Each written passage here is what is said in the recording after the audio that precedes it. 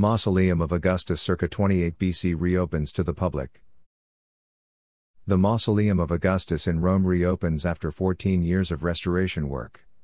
From March 1, the day of the reopening, until April 21, the Christmas of Rome anniversary of the foundation of Rome, visits will be free for everyone, said the mayor, Virginia Raggi, and for the whole of 2021 it will be free for the Romans. It is a gift I give to my fellow citizens. I invite everyone to book. From December 21, the booking site will be open in order to comply with COVID regulations. The path to get here was long. From the planning stages to the actual restoration work up to the museum projects that Fondazione Tim is doing. It's a job of a team that has gone forward over the years to return this monument to the Romans and to the whole world. A message of hope.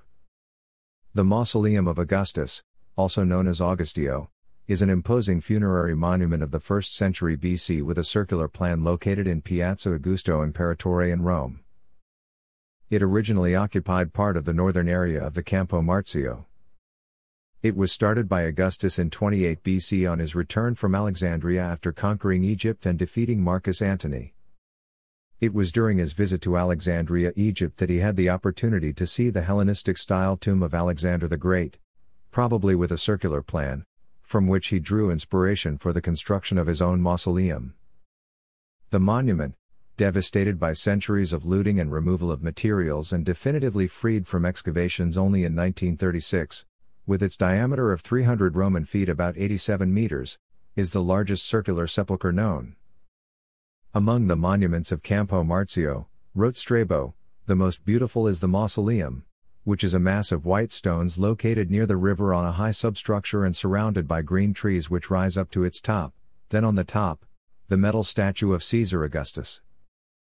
Today facing by the Ara Passus inside the mass is his niche with those of his blood relatives and his servants.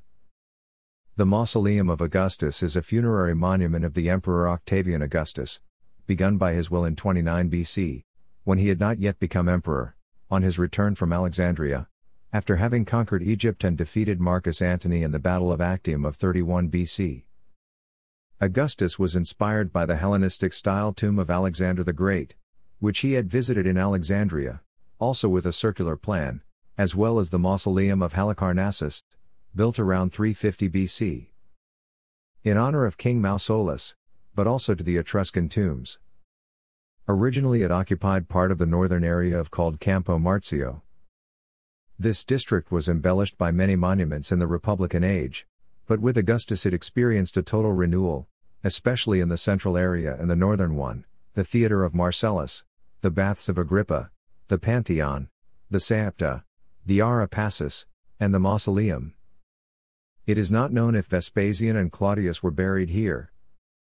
Caligula laid the ashes of his mother Agrippina and of the brothers Neron Caesar and Druso Caesar, later the remains of her other sister, Julia Livilla, were brought there.